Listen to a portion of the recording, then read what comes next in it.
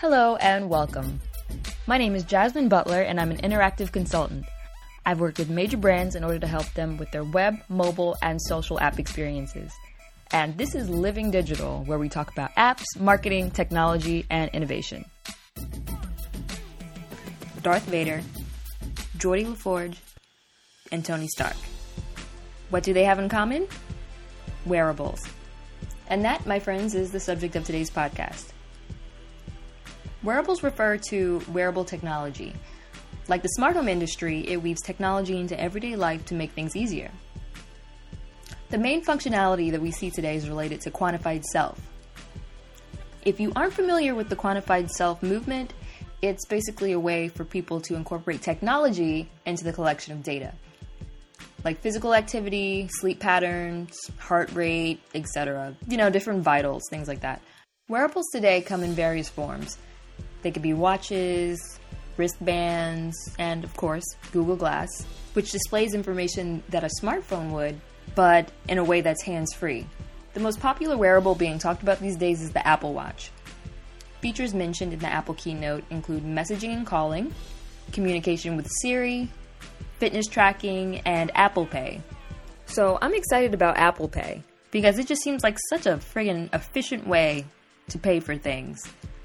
Those lines where people are counting change or, God forbid, they take out their checkbook. It makes the shopping experience longer than it has to be. So I definitely can't wait to be able to walk up to the register, pay with my watch, and be on my way. ABI Research predicts that 90 million wearable devices will be sold in 2014. Big brands are definitely on this bandwagon, and so are startups.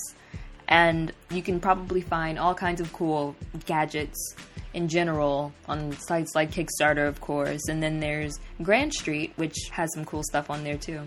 I love the idea of these sites because it gives the little guy, more or less, the opportunity to be a part of the conversation and innovate and bring a voice to the mix that isn't necessarily corporate.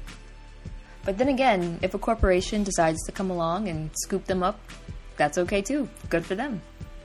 So when it comes to perception, I'm sure there are plenty of people who think that wearables aren't overwhelmingly beneficial. But I think they are useful in the same way that smartphones are. They're just in a different form. And I wouldn't be so quick to dismiss them because some of us have them in our hands so often they might as well be an additional limb. The beginning of this industry may seem clunky at times, but the technology that springs from wearables will most likely be one of the keys to helping us live longer as a species. And there are so many directions they can go. Can you imagine, a toe ring that automatically dispenses insulin when your body's having an allergic reaction or something? Or earrings for your kids that give them a daily dose of vitamin C, Something that we already need, but it would be great to have an easier way to do it. To me, marrying science and technology like this just makes it easier for us and gives us more support in this self-care marathon that we call life. As always, I hope this information has been helpful, and thanks for listening. Living Digital is produced by Sebastian Merrick Productions. Theme music by Derek Carter.